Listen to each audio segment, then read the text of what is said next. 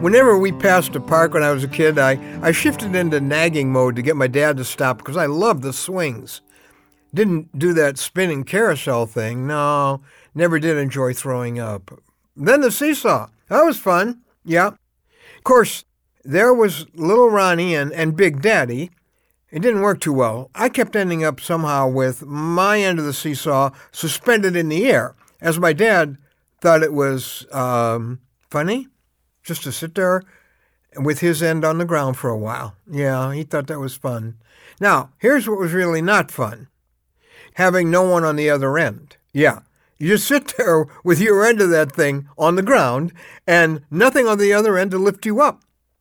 Well, that's what happened to my dad the night of the greatest loss of his life. I'm Ron Hutchcraft, and I want to have a word with you today about two broken men, one big difference. Whenever you lose someone or something important to you, it triggers one of the most intense, potentially most destructive emotions there is. Yeah, grief. I was overwhelmed with it on the day in May when that became the worst day of my life. That's the day my Karen, the love of my life since I was 19, was suddenly gone. How could I have known the night before when I told her I loved her, as I left for a trip, that I'd never be able to tell her that again? For my dad, it was that night when I was 4, when he and my mom left our little apartment in a panic to get my baby brother to the hospital. I never saw him again. The doctors couldn't do anything for little Stephen. 6 months old, he was gone. I saw my dad totally crushed, devastated, unable to recover, crying all the time. Today, I'd say he was inconsolable.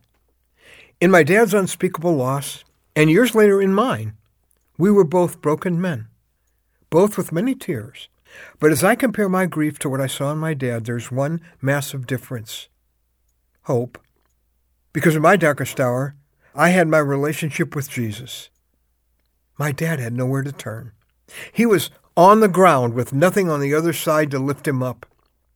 But praise God, the day I lost the love of my life, Jesus was there with his unlosable love enveloping my wounded heart.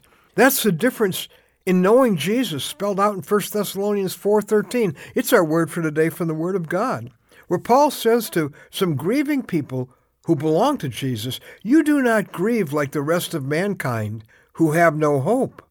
He goes on to say, "For we believe that Jesus died and rose again." Well, eventually in his grief, my dad started dropping me off to go to Sunday school at a nearby church, and that's where I learned how much Jesus loved me.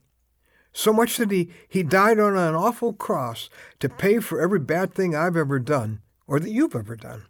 And then 3 days later, he crushed death as he walked out of his grave. One Sunday, I came running out to the car and I gushed, "Daddy, today I asked Jesus in my heart." And I know he didn't understand, but a few months later he did, and he came with all his sin and his brokenness to the only one who could forgive and heal, Jesus.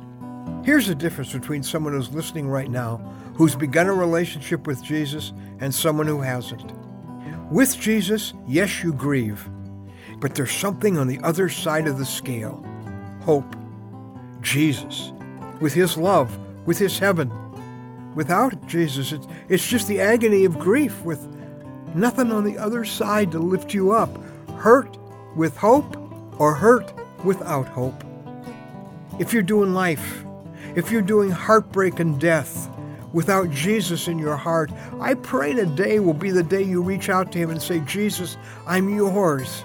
I would love to help you get that settled.